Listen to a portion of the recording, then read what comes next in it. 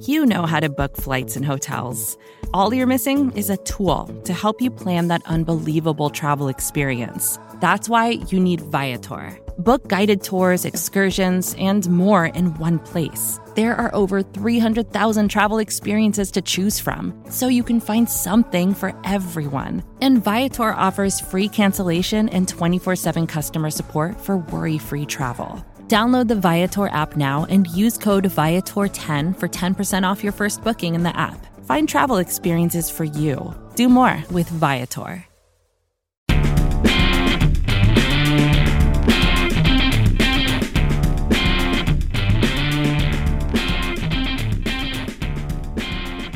Hello, and welcome to the Big Blue View podcast. I am Dan Pizzuta, joined here by Chris Pflum. And today we are going to dive into some free agency. There's still a ways to go before free agency officially opens. That won't be till really the middle of March. But today I think we're just going to go over a couple of free agent targets that each of us think should possibly be on the Giants' radar this offseason. But before we get to that, we'll hit up some quick news. One person we will not be talking about in this free agency preview, and someone we had talked about many times previously in the review editions of this podcast, is Eric Reid. Eric Reid was safety signed with the Carolina Panthers on Monday. Signed an extension, going to be about 3 years, and $22 million, which is not bad for Eric Reid. He ended up being a very good player for the Panthers, ended up playing a lot more single high safety than probably he was accustomed to, but did improve in that role. He was good. Someone we continually said during the start of the year should have been on the Giants' radar, especially when it was very apparent Curtis Riley was struggling from just about week one. Reid signed with the Panthers, so signing a 3-year extension there. He was scheduled to be a free agent. And then the other big news, which we've kind of briefly talked about, if you listened to our quarterback episode last week with Mark Schofield, we spent a lot of time talking about Kyler Murray. He had announced that he was going to go to the Combine, but now officially will be an NFL quarterback. He said that on Monday afternoon that he's putting baseball aside. He is full steam ahead to the NFL. So that is very amazing news, and I think that makes both of us on this podcast very happy. Yeah, definitely. I'd be happier. By the way, hi, Dan. Oh, yeah. I'd be happier if he was playing quarterback for the Giants, but it's just good to know that he will be doing it because he's fun to watch, and hopefully we don't have to watch him twice a season for the next 5 years. Yeah, so that's one thing. I actually did a guest spot with the Hogs Haven. They'll be launching a podcast soon. I'm not sure when that episode is going to go up, but I was talking to, I know, one of the guys who's hosting that, and we were just kind of talking about quarterbacks and how the NFC East might go, and I told them the only player that would scare me that Washington could draft would be Kyler Murray. I think that goes the same as whoever drafts Kyler Murray. I am immediately scared of that team. I also think Kyler Murray immediately makes the Giants one of the most dangerous and uncoverable offenses in the league. But as we've discussed, he might not fit the Dave Gettleman, the Pat Shurmur mold. So we still have a lot of time to discuss all of that. But we have to bring it up because that was one of the questions we had talked about, especially with Mark, of whether football was going to be that full-time thing he pursued. And now it seems to be that. So at least we can get that question out of the way. There's probably a number of more questions that we'll get about him until draft time. But right now, that question is out of the way. So it's football from here on out. Yeah, definitely. And, the first bit of news, I think, kind of brings us into our subject for the day, which is just kind of an early look at free agency and who we think might, or at least should, be on the Giants' radar. Yeah, it's really never too early to start looking at some of these guys. And like Eric Reid, who probably would have been one of our targets, there's the chance that these guys are going to get re-signed or franchised, although probably none of the guys that we're talking about are going to get franchised. That would probably be a surprise. What we're going to do is just each of us, I think, have 3 players who we would like to see the Giants at least have some interest in, if not just outright sign this offseason. So we're going to try to have this be realistic. We're going to kind of consider money. We obviously have no idea what these guys are going to sign for. And with free agency, like even if you have an educated guess, that could be way off because some of the money that gets thrown around. So we'll try to stay somewhat realistic. I think when you look at what the Giants have right now, they have about $28.2 million in cap space. That's per over the cap. And that obviously is very fluid. There's definitely ways the Giants can open up some cap space. They can sign Eli Manning to an extension just to make a dummy year. I'm not a fan of that because it does put like $5 million on the cap for 2020 instead of just having a clean break. But that is an option. Restructuring Odell Beckham is an option that I've kind of been exploring. You can get up to about $12.7 million if you restructure Beckham's 2019 salary to the veteran minimum and then make that a signing bonus. You obviously don't have to take him all the way down to the minimum. You can do anything in between. That could free up even like just $7 million. That's a lot. I mean, obviously there's this cutting Olivier Vernon, cutting Janoris Jenkins. There's many things that are going to be talked about. So the Giants will have more cap space than the $28.2 million that we're talking about right now. But even so, they're not going to have a huge amount of cap space. So we're not going to say, oh, the Giants should sign like DeMarcus Lawrence or Jadeveon Clowney, because that's probably not going to happen. Those guys are going to be out of the Giants' price range. So with that, why don't we dive into your first guy, Chris? Yeah, and my first guy, I will say I'm picking him. I'm kind of trying to think like Dave Gettleman, and I've said this a few times. I pretty much expect the Giants to just throw money at Carolina Panthers right tackle Darrell Williams. The Giants cannot go into 2019 with Chad Wheeler at right tackle. They know it. I think pretty much everybody knows it. And given the strength of the draft on the defensive side and their need to really address the quarterback position, I expect them to try to fix the offensive line in free agency. And it wouldn't surprise me if they do wind up rolling into 2019 with John Halapio at center and Jamon Brown at right guard, which leaves right tackle. Personally, I think I might go for Juwan James out of Miami. He has been better, but the Giants like familiarity. At least this Giants regime likes familiarity, and Gettleman drafted Darrell Williams once.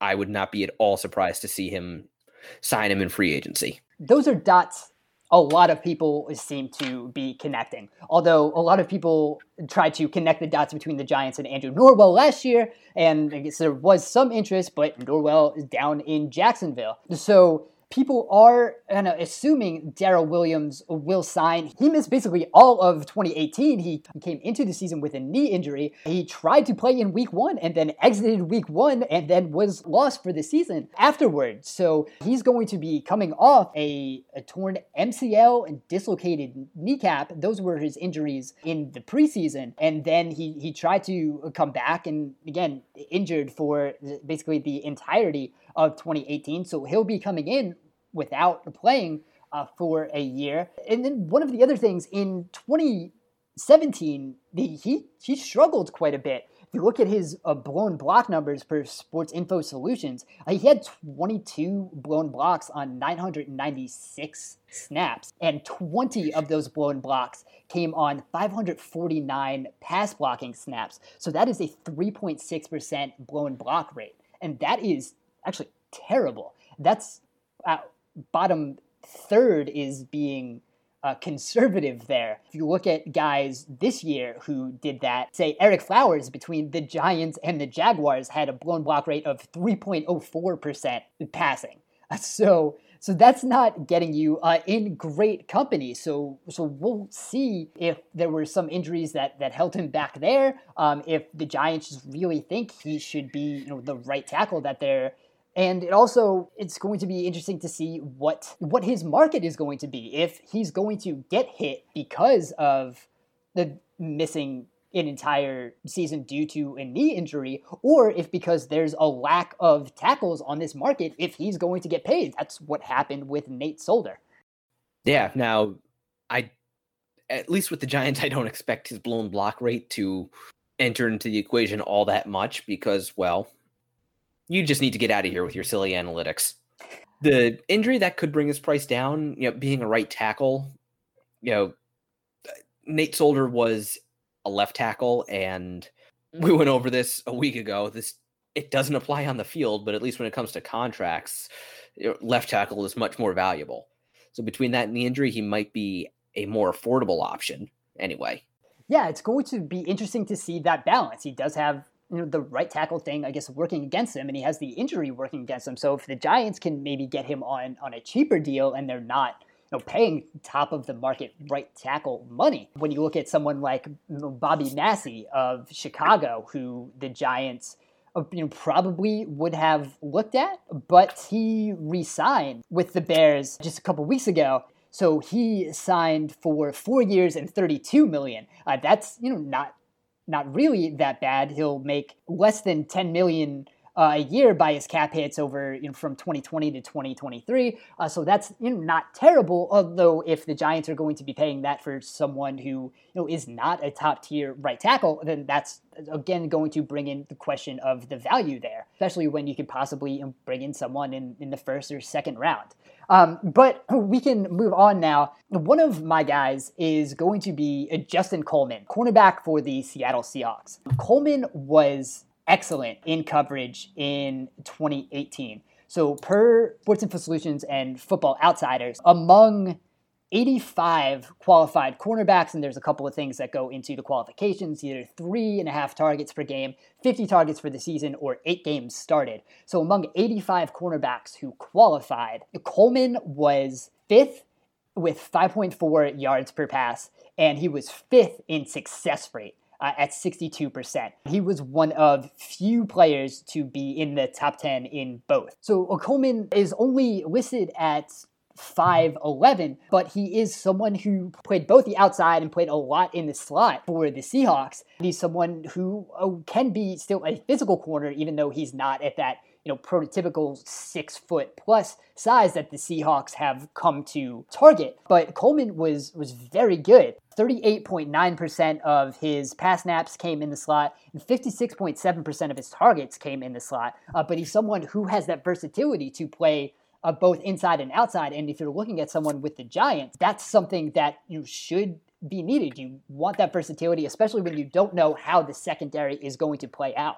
So if you have someone who is going to be able to, maybe play the slot, maybe be that number 2 or even number 1 guy if needed on the outside, that's something. And he is only going to turn 26 in March. So I think when you look at some of the other slot options, you're probably going to have Bryce Callahan, who's going to probably make a lot more money. You have Pierre Desir, who might make more money from the Colts. So if you start going down, you might be able to get Justin Coleman on a decent deal, and that's going to be a big help to the secondary. Oh, yeah.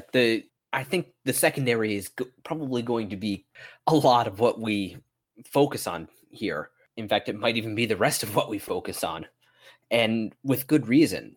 It was just not good last year, and they don't have any solid concrete answers going forward. We're both pretty high on Sam Beal, but he's a question mark. Landon Collins is a free agent. Curtis Riley is not good. Janoris Jenkins might be a cap casualty, and I think we both agree Webb should probably be depth. So they need to build a secondary basically from scratch, or they might have to anyway.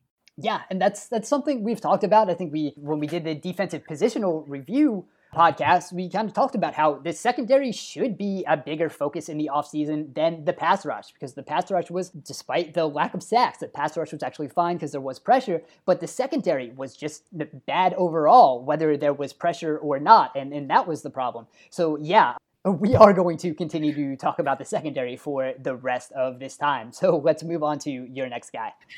Yeah, you covered cornerback. I'm going to go back to free safety. And again, I'm going to try to put myself in Dave Gettleman's shoes and get somebody that James Bettcher is familiar with and go for Tyrann Mathieu. He was drafted and was a star under Bettcher in Arizona. He had a good year for the Houston Texans. So reunite the two of them. He's got that free safety cornerback hybrid skill set that they seem to want at the position. And assuming the Giants retain Landon Collins, the fact that both of them can be scary coming downhill would play off of each other really well, I think. Yeah, absolutely. And that's someone we talked about before the season that, well, I guess we didn't have the podcast before the season, but not, I guess. We wrote about. Not on recorded audio, but we did have discussions about the Giants having interest in Tyrann Mathieu when he was released by Arizona after that new coaching staff came in. And he ended up only signing a one-year deal with Houston. He was coming off a torn ACL. So we only signed a one-year deal that ended up being $7 million, and he easily outplayed that contract. So he is going to make more than that on this next deal. He's going to be 27, but he still has that range. He can play a single high deep safety. He doesn't do that, as much. He can come up and play slot corner, and he can be in the box safety. He can also blitz there. So he's a very versatile guy. Really hit his stride with James Bettcher. So that is something the Giants should absolutely look at. And it's a little surprised they maybe weren't a little more aggressive last offseason. So I'm not sure if that is just something philosophically that is going to carry over into this offseason. But I would absolutely like to see him be someone the Giants target. Yeah, so when we get to your next guy. All right, so I'm going to stick at safety. I'm also going to stick at the former Cardinal, although that time as a Cardinal was not with James Bettcher. It was just last year. That is Tre Boston. Boston is one of the really few just straight up single high safeties and guys who can handle that responsibility. He is someone, you leave him back there, he can cover from sideline to sideline, and he can handle that responsibility. And there's a lot of guys who can't, and we see the amount of cover one that's played in the NFL right now, and that's just with one single man coverage with a single high safety. That's what the Giants played a lot of, and they didn't have the safety who can cover, and that's obviously something they need to improve upon. So Tre Boston only played in a handful of games because he was also injured last year, but again, he's only going to be 27. He only signed for $2.5 million last year with the Cardinals. I don't know how much higher that's going to go up, considering he is coming off that injury again. But even if it is, something in the maybe even like $6 million range, that is not bad for someone who just gives you that safety net in the back of the defense. And so often that safety net had holes in it for the Giants. I'm not even sure if it was connected sometimes last year. If you have someone like Boston who can just easily fit in there, and then you just have to worry about everyone in front of him and have that deep part of the field just accounted for, that is just, it's so much easier to run a defense that way. Yeah, and like you say, especially the kind of defense the Giants want to run. Even if they maybe decide to make a change and keep Landon Collins as a box safety full time, maybe run something like a 3-3-5 look as their base defense with Collins as a kind of safety linebacker hybrid, or make him the money backer instead of Alec Ogletree. That would add speed to the defense, but then you would also have Tre Boston back there just locking everything down and being that final line of defense and actually being good at it, as opposed to Curtis Riley. And then maybe have Michael Thomas or Sean Chandler as a more traditional strong safety. But having that guy back there would allow them to do those things. It would allow them to experiment more, disguise their coverages better, be more aggressive with the blitz, and also capitalize on the pressure. Yeah, it's so important to have that piece, especially the way the Giants play. We just saw how many times Curtis Riley was in that position and just couldn't handle it. So if we Now move on to your guy. I think that is, we'll tip our hand a little bit, that it's someone who is in the same mold, but takes that to pretty much the extreme. Yeah, you know what? I figured I had a couple other players I was considering when I was drawing up my list. Anthony Barr from Minnesota, just to get another, or just to get a really high quality linebacker who can make splash plays, ranging, all that. I was also considering Jordan Hicks for two reasons. One, because the Giants really need a linebacker who can cover effectively. And also, anytime you can take a good player away from a division rival, you have to at least consider it. And he is one of their best defensive players with his range and ability to create turnovers. But I decided to go for the home run swing. I put on my 99 jersey and took an Aaron Judge cut, Earl Thomas. So that would be super interesting, and I think it is. We talked about we'll try to be realistic with money, and I think that's signing someone like Earl Thomas probably means Landon Collins wouldn't be on the roster. But if you look at it in a way, that might be slightly better. That might be a trade that makes the Giants just better overall. As good as a player as Landon Collins is. And Earl Thomas is going to be 30, so that would give you some hesitation maybe, but he's also coming off a torn ACL. That might give you some hesitation, but that could also lower his contract value possibly. If you look at ESPN did a fun thing. Bill Barnwell put up just kind of a sort of like a choose your own adventure free agency type thing where you pick one free agent to sign somewhere and it gives you some, other moves that could, be a result of that happening. It's a fun thing to just kind of play around with. Not all of them are super logical and really, stick to any meaning, but it's just kind of, fun to see around in some of the moving pieces of an offseason.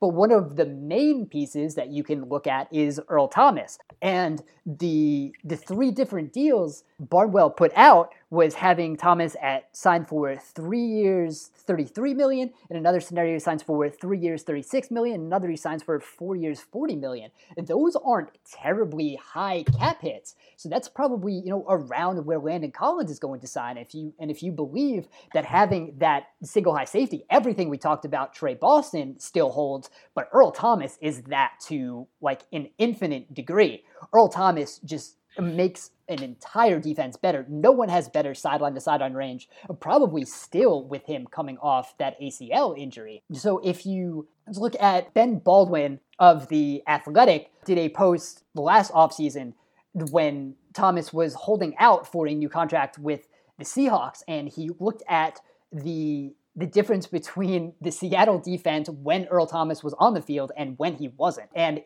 difference is absolutely insane. Basically, the Seahawks are maybe an average to below average defense without Earl Thomas, and they're one of the best pass defenses in the league with Earl Thomas on the field. So like we said about Boston, you put someone like Thomas back there, and you don't have to worry about the back part of the field. It makes coverage easier for the cornerbacks. It makes rushing the passer easier for the edge rushers, because any deep ball, like teams did not throw deep on the Seahawks when Earl Thomas was back there. It completely takes away part of an opposing offense. And if the Giants really want to take a swing, Earl Thomas, I think, would make a lot of sense.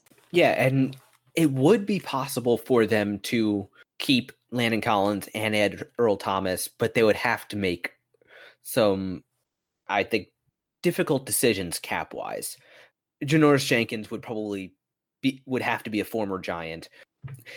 They would have to think long and hard about the $17 million of cap room that Eli Manning represents, and whether or not keeping him or cutting him is the best move for the franchise, or whether or not they would just be able to bring themselves to do it. They can free up the money to make these moves, but That's also easier said than done. Yeah, and it depends how aggressive the Giants want to get. That's a big swing. And we don't know, we really don't know right now how the Giants view themselves. Last year, they kind of gave off we think we can compete. We still think Eli has years left. And so they signed some of these big deals and they signed these veterans. They kept Eli Manning on the contract he was. They took a running back second overall. But then when that didn't work out, they kind of blamed, look at all the roster turnover we had. We knew that was going to happen and that was going to be a problem. So I don't think they shouldn't have the roster turnover excuse this year. And if they're going into 2019 with Eli Manning and some other veteran free agents, I would think they would give off the idea that they're going to compete and contend. So if that is the case, taking a swing on some of these big tier free agents might make more sense than it would otherwise. Yeah, and I'm not sure how much more we can add to that, especially without knowing where they want to be aggressive. Last year they largely ignored the secondary. They added just about every journeyman defensive back they could find, and they tried them at safety, they tried them at corner, they tried them everywhere they could, and just kept cycling through basically through the entire offseason. It will be interesting to see, I think, whether or not they have a change of philosophy with regards to the secondary, if they actually choose to invest in it, or if Gettleman decides, I like big guys, I'm going after big guys, and you don't need defensive backs anyway. Right, yeah. We also talked about this in the defensive review episode, that they took a quantity over quality approach in the secondary, and that obviously didn't work out. Now, I might be maybe a bit of a hypocrite with what I'm going to bring up now as the next suggestion, which is taking a flyer on Jason Verrett. So Verrett has only played 5 games over the past 3 seasons. So obviously that is a bit of a red flag. He played 4 games in 2016, 1 game in 2017, and he missed all of 2018. In his rookie season of 2014, he only played 6 games, but in 2015, he played 14 games. So he only has 1 healthy season of his now 5-year career. Obviously, that is not great, but in that 2015 season, Jason Verrett was one of the best corners in the league. Even in those 4 games in 2016 that he played, he was one of the best corners in the league before he got hurt. So if you can maybe bring him in, get him on an incentive-laden contract, there's basically no guaranteed money in it, maybe $1 million or so, and have everything else in incentives. That's a lottery ticket that makes a lot of sense, because it is going into that a quantity play, but also there's the quality upside. When you looked at some of the guys the Giants brought in last year, the B.W. Webbs, the Curtis Rileys, the best case scenarios on those guys were not very high ceilings. If you bring in Jason Verrett now, who had the entire season to rehab, and if he gets to what he could be, that's again one of the best corners in the league, and you can have a contract where it's not that much money, and then you have the upside. So there's very little risk outside of just having him on the roster. And I think we've seen the Giants are not opposed to having risks like that on the roster. And I just think the upside there of having someone who could contribute is so high. I think taking a flyer on someone, especially Jason Verrett, just makes a whole lot of sense to me. Yeah, definitely. The cornerback position it seems to be, especially with the Giants, a high attrition position. You usually have at least 2 on the field. A lot of the times you've got 3. There are situations and packages where you could have 4 on the field, and then guys get hurt. Yeah, they're elite athletes having to do things that the human body generally isn't designed to do.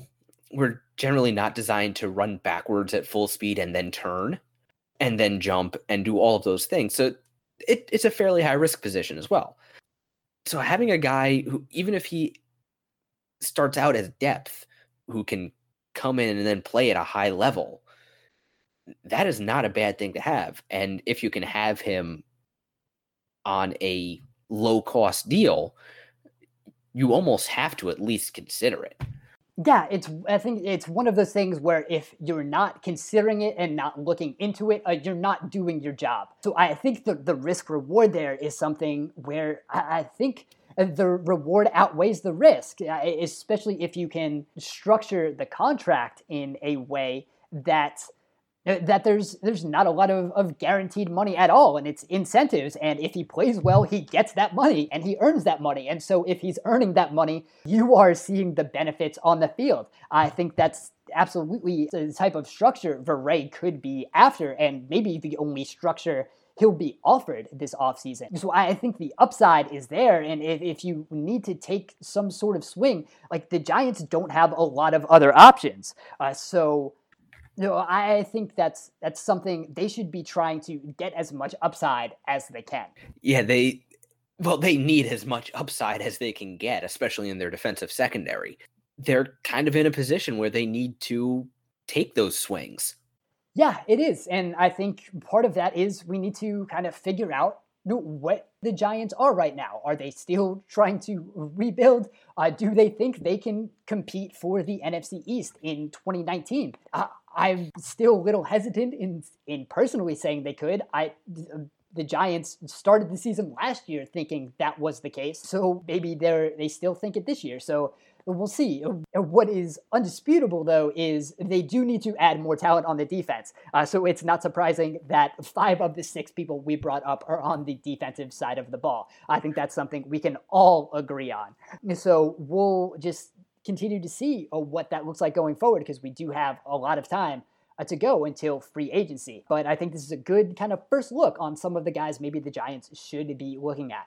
With that, we're going to end today's podcast. It'll be a little quicker than normal just because we're trying to get things out. It's very much the off season and before things are really happening. So we have just some time to play around. If you guys have some ideas for what you would like to hear from us, let us know. So you can find this podcast wherever you get your podcasts. Please rate and review if you have not. That helps us out greatly. You can follow our work on bigblueview.com. Follow us on Instagram at big_blue_view. You can follow me on Twitter at Dan Pizzuta. You can follow Chris on Twitter at RaptorMKII. So thank you guys for listening, and we will talk to you again soon. More to-dos, less time, and an infinite number of tools to keep track of. Sometimes doing business has never felt harder, but you don't need a miracle to hit your goals. You can just use HubSpot, because their all-in-one customer platform can make growing your business infinitely easier. Imagine this: high-quality leads, fast closing deals, wildly happy customers, and more benchmark-breaking quarters. It's not a miracle, it's HubSpot. Visit HubSpot.com to get started today.